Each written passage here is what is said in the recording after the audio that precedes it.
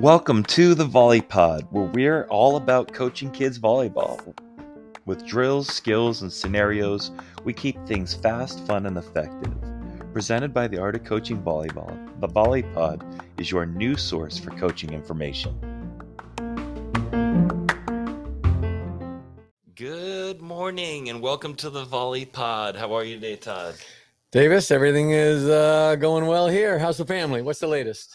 Doing great.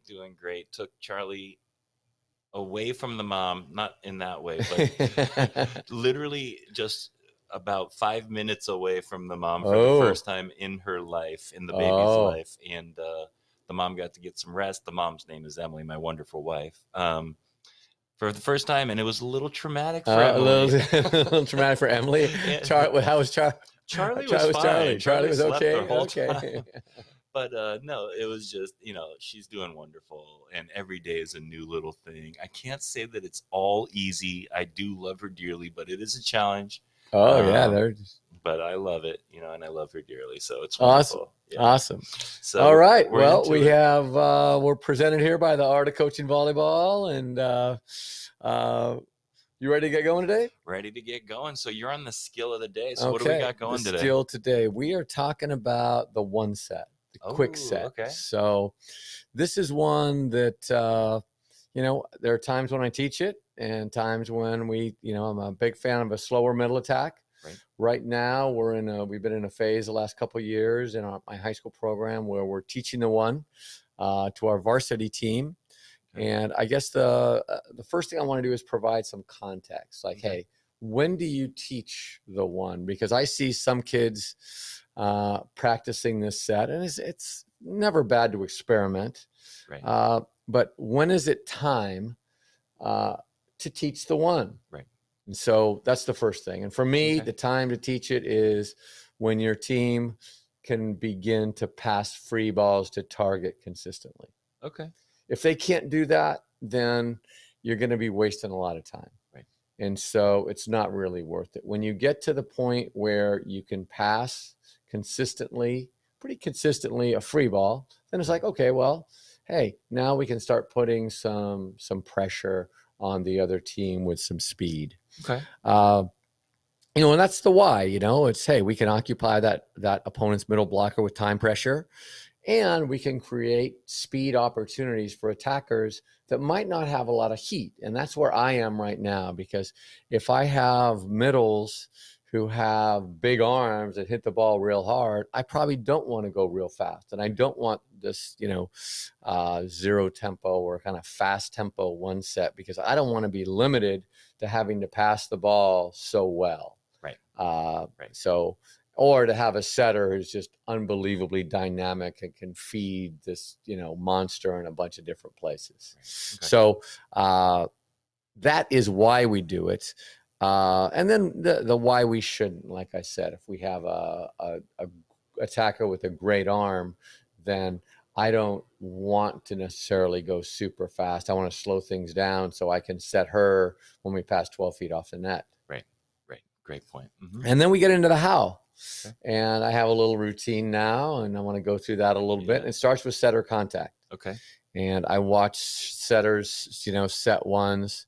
And hey, I'm a beach guy, although I was a bump setter because I was kind of in that generation. Mm-hmm. But I'm not a fan of the deep dish setting the one. So for me, I don't want it to be setter dependent on them holding onto the ball. So I want the ball coming out of the setter's hands quickly. So we want a firm touch with the setter. So it starts with that. It starts with a firm touch with the setter. And then set height. I like having a setter putting a little line on the wall or something on the wall and telling the setter, hey, throw the ball up to yourself and set it to that line.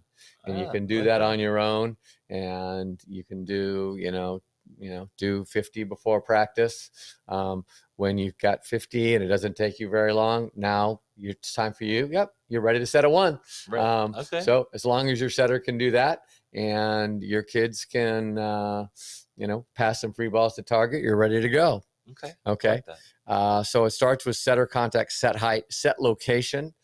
We try to give them simple rules. If the setter's on the net, you set off. If you're on the net, you set straight. And straight, we define straight is to the location of your force set or go set.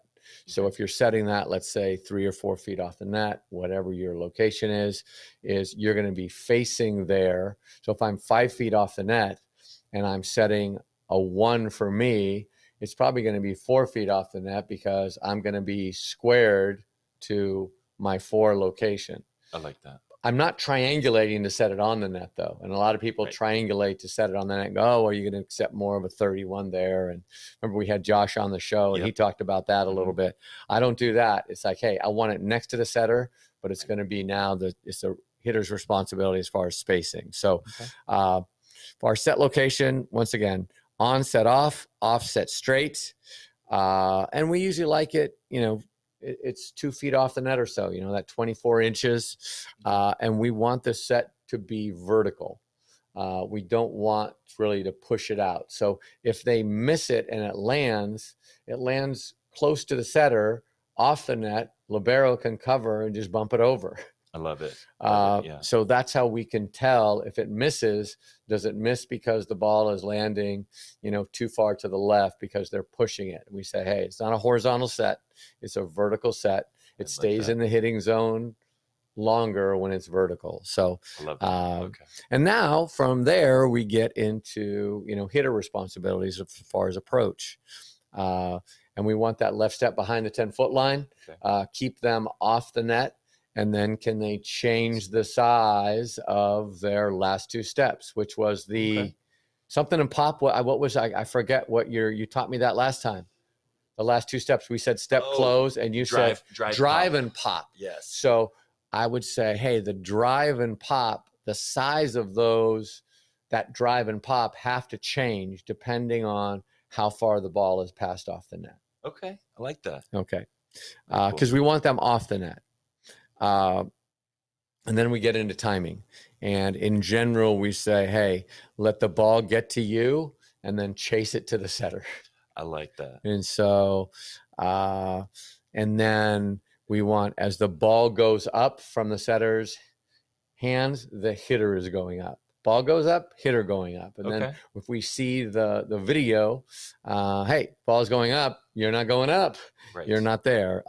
John Dunning has a great cue he gave me, and he said to make the opponent's middles commit, for it to be fast enough, your middle's arms have to be at least waist high on their jump. So as they're pulling their arms up to hit, we would always say, oh, ball's in the setter's hands, have your arm, back ready. Right. Ideally, that's right. But he said, hey, as long as they're waist high or above, that middle will still have to commit. Okay. If they're down facing the ground and they're not parallel to the floor, they're perpendicular to the floor, or they're back behind the attacker, then the middle won't have to commit and they can read block your set. Interesting. I like that one. So that's what we tell our hitters when we video them and we see them there. Then the next one is what we talked about before with you talking about timing, and that is we like this jump and swing on the way up on their jump, which is very foreign for a lot of our attackers. They want to wait and see the set, and I'm saying, nope, you trust the setter and you just jump and swing. And if the ball's not there, it's the setter's fault. And you'll get a bunch of these paintbrush kills. You have a bunch of missing. I love those kills. Yeah, into the marshmallow right into the campfire in the middle of the court. Nobody's there. If I could teach that, be a better teaching that one. It's a great one. That's a great one. Really cool. Okay. Yeah. And then as far as teaching it, we start with some tossing, but that differential training, and we like the toss to be medium, like the perfect toss, kind of antenna high free ball, medium. And then we talk about, hey, this is what happens when it's a low toss. You got to turn on the afterburner and get there. And then on a high toss, you got to wait till the ball's on its way down to start your approach. So that differential training, hey, perfect to low to high, all on tosses. Right. So they don't have to, so at least they get a feel for that variability, but they know. And then once they understand that, then we can come off a pass, and we can start with passes from area 1. So it's in front of them. So they're kind of looking at that. And then we take it behind them in area 5, where they have to track it kind of back over their shoulder. It's a little different skill. And then self-pass from 3, which is something. And then after that, transition. Okay. And there's all kinds of, you can transition from the right, which is a little easier than transitioning from the middle. From the left is the toughest. And we talk about those 4 steps off, 3 steps back in transition. And then finally, here's my little secret. I think I might have mentioned this to you. You told me this. I like this it. Is my, we differentiate. We say, hey, if we want to go fast, the fastest place to attack is to run a straight line direct to area 5. So we want to bury that ball to 5. So it's coming out of the setter's hands. And if we swing fast and the ball isn't in the air, we bury. Anna C, our middle last year, I mean, she would bury ball. Oh, I mean, the ball would be barely out of the setter's hands. Our setter would be all, oh, she almost hit my hand. She swung so fast. And so she would just bury it there with her hand. So that's the fastest one. But what if we want to go to area 1 and we want to, there's a, huge, we're playing these left-siders, last week, and there are these big kids who are in bunch, and we don't want to hit into them. So what if we want to hit to 1? So we call that set a little different than a 1. We call that a yes, and we push it out about 8 to 10 inches. So then it becomes a slightly horizontal set, and we predetermine our swing to area 1. I like that. So if our hitter's calling yes, it's going to 1. If we call 1-1, it's going. Hopefully, people aren't scouting us and picking that up. Going, if you hear yes, hopefully no one listens to this. No, I'm just kidding. No, but that's awesome. So many great ideas. I have 2 quick things. A, what about topspin? Do you care about it? Do you try to get them to hit topspin, or do you try to get them to hit more of a flatter ball, the middles?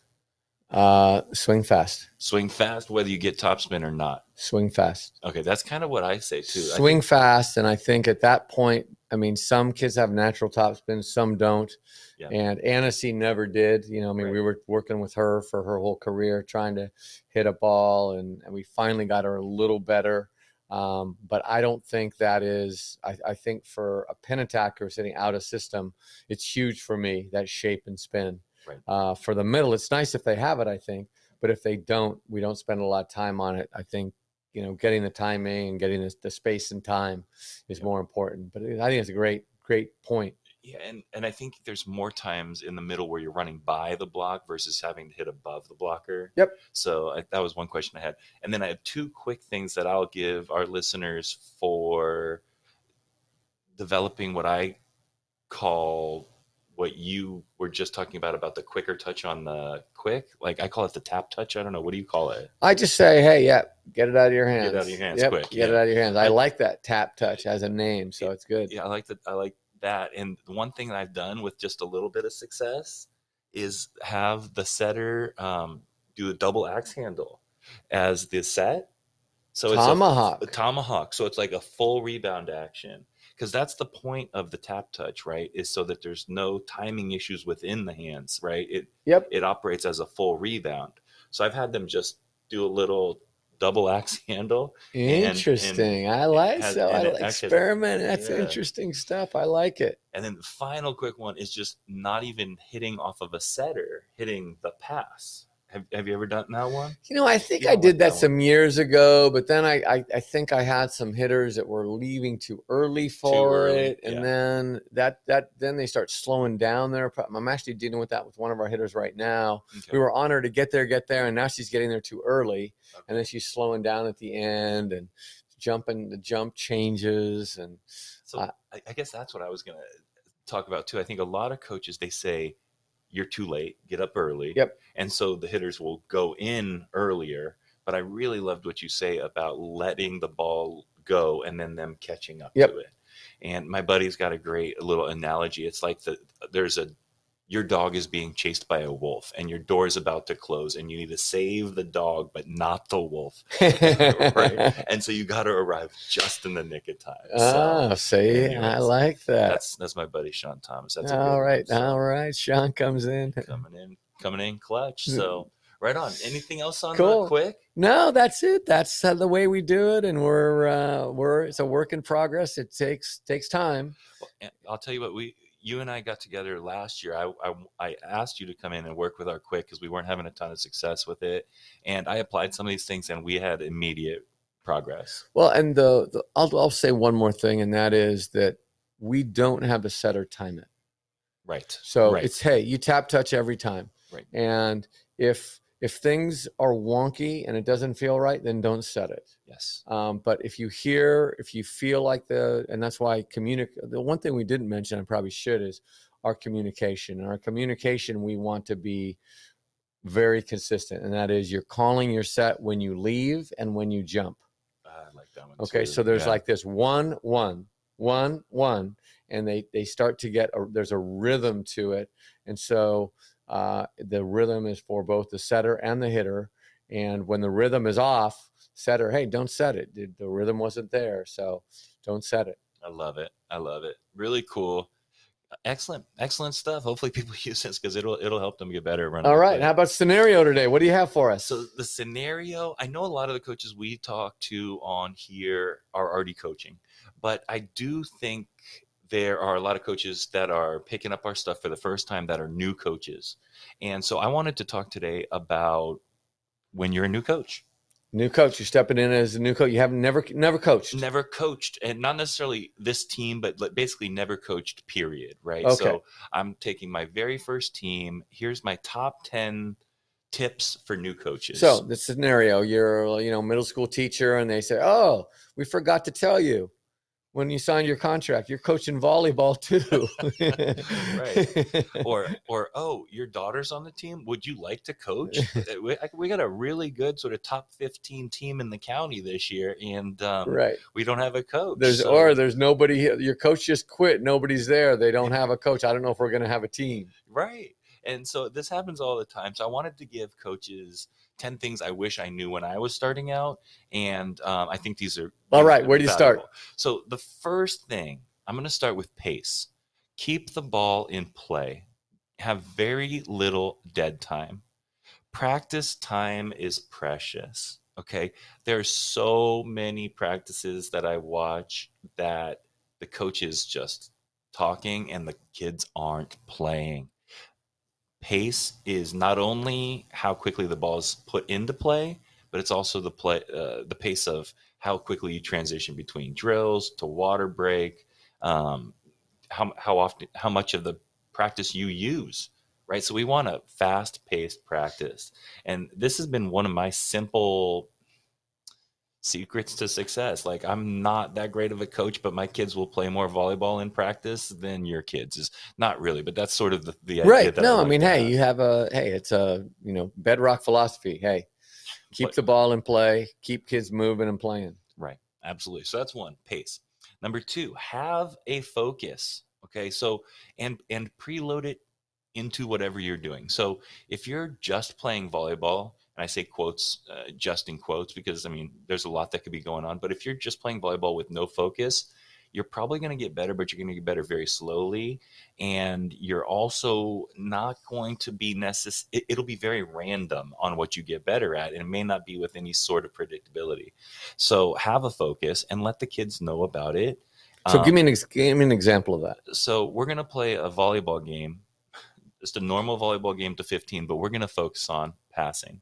So every time you pass, I'm going to give you a little bit of feedback on your passing once the play's done. Okay. Or maybe you even score it. We've been doing stuff now where, hey, we're going to play it instead of playing to 15, we're going to play to 30, and we're going to score the serve pass. Did the servers team get a point, or did the passers team get a point? Absolutely. And so, that's all the feedback is going to be on that first contact. Yep. And we did a great pod on feedback, and there's all these ways to do it, but just even having a focus, like just say, hey, we're focused on passing today, and you can just ask them how to go. Yep. So I love it. So that's just something. Next, quick feedback. Okay, my feedback has gotten so much faster over my years, and I used to run my mouth, and that's why I have this podcast now, so I don't have to do it during my practice. You know? I get all your running mouth. That's good. I like it. Exactly. I like it. So, I appreciate it, Davis. Yeah. Your players might not, but I appreciate it. You got to give it to the right people. So yeah, keep the feedback quick, and it should be only on controllables. And this, I put this in the same one, but this could probably be its own one. I see so much complaining about stuff, and it's often stuff that they can't even control. So give them something to control, and then talk to them about it really quickly. Get in, get out. 4, shagger organization. Okay, if you're doing the one big circle, you are not doing it right. Okay, so no long lines, period. If you have a long line, you're doing it wrong. And there have been situations where I've had 30 kids on one court and we did not have a long line, right? And there's ways to do it. And so organize your court and organize your shaggers too, so that your shaggers are involved. You don't have half the team shagging. Maybe you have a third of the team shagging, or whatever the right number is for your group, but then everyone else has an activity. So that's something. 5, encourage positive behaviors. If you don't know how to teach the skills, it doesn't even matter. If they get a good one, say awesome job, and get pumped up. And then guess what? You're coaching, and that kid is getting better, and they'll get more of those just by you saying great job. Yeah, thanks. I love it. Simple stuff, right? Oh, this is an awesome one too. If you're just getting into coaching, coach pursuit and good tries. Okay, great try is an awesome feedback. It's an awesome piece of feedback.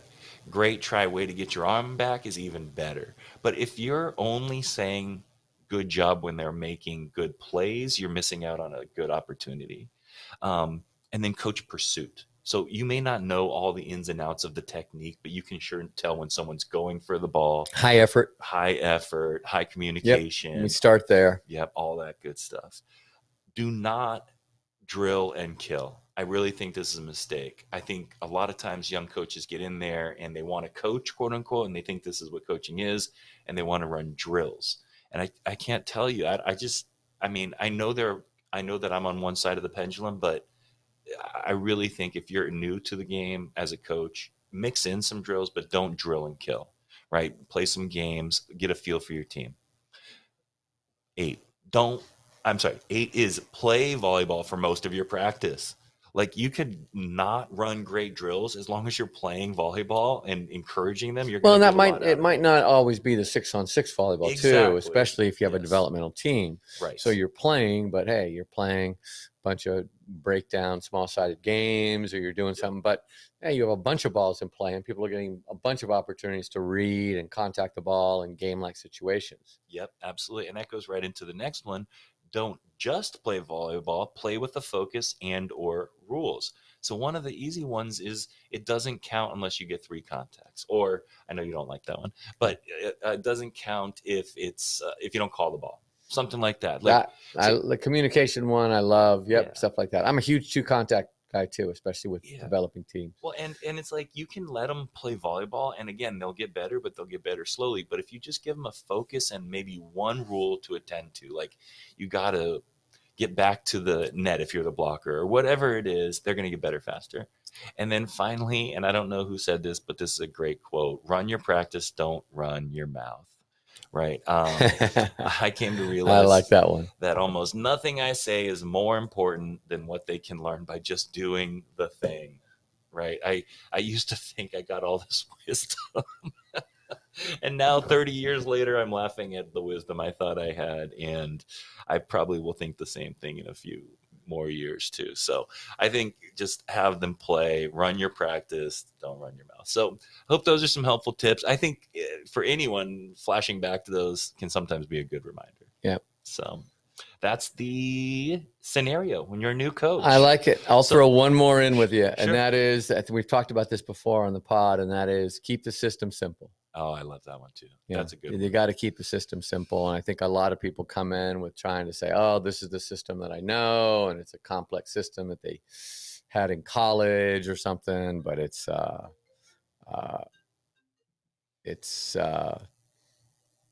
doesn't work. You got to spend all this time. Yeah, absolutely. So that's my 10. So what do we got for Okay. the videos? Videos. We have 3 great ones, and it's funny. A lot of them, I use the same bunch of the same guys I really love, you know. And the first one is a quick hitter from Jim Stone, Okay. and he just has great video of middle attacker hitting the ball, 0 tempo, right out of the setter's hands, slow mo, 3 minutes.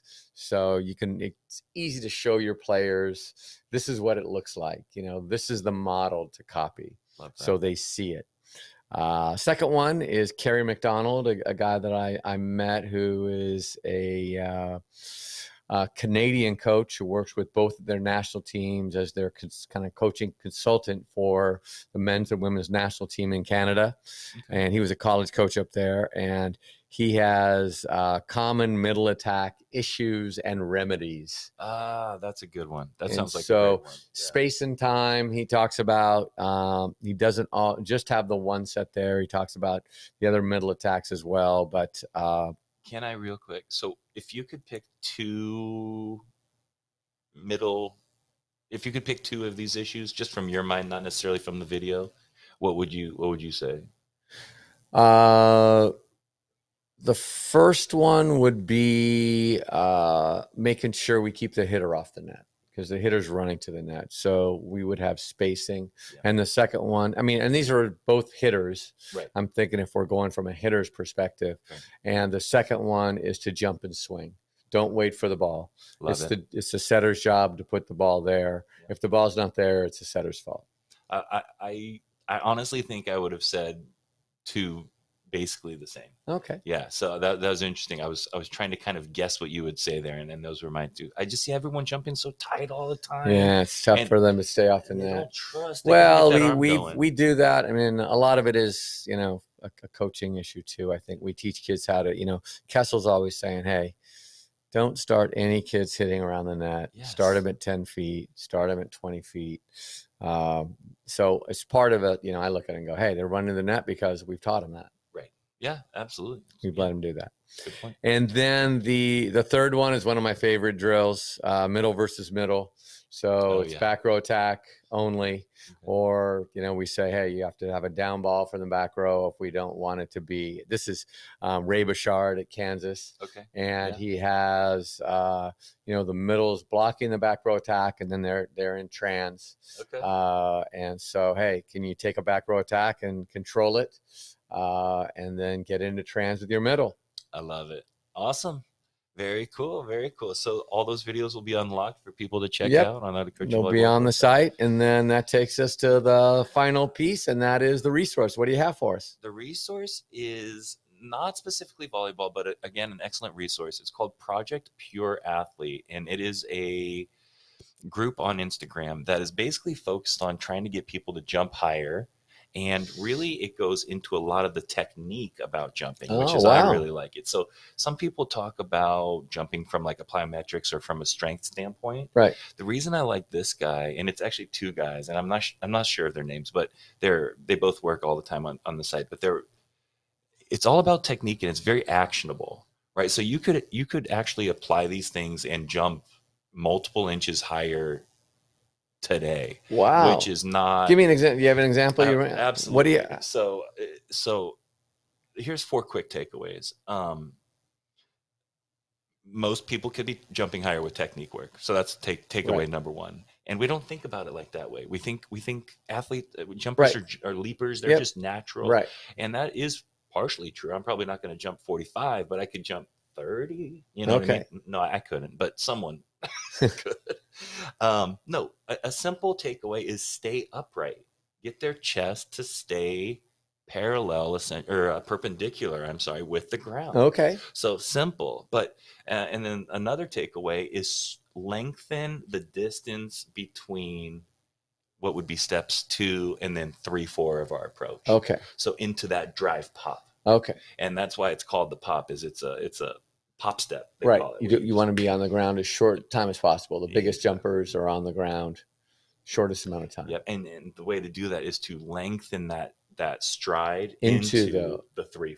Okay. All right. So that's why I don't like the step close phrase. And I think it's simple and anyone can step. Yep. Right. So I understand that. And it's a great cue, but we're going a little further. So, but I mean, these are just like the real simple ones. They go into like breaking down some of the biggest dunkers and the best jumpers. And they got some volleyball guys on there. It's definitely worth a look if you want to jump higher or want your athletes to. So great one. Worth checking out. What another great pod. We got the skill of the one. We got the scenario of when you're a brand new coach. And we talked about Project Pure Athlete. And as always, those videos will be unlocked for you to check out on the Art of Coaching Volleyball's website. So, another fun one, Davis. Thank you. Thank you so much. Have a good one. Take care.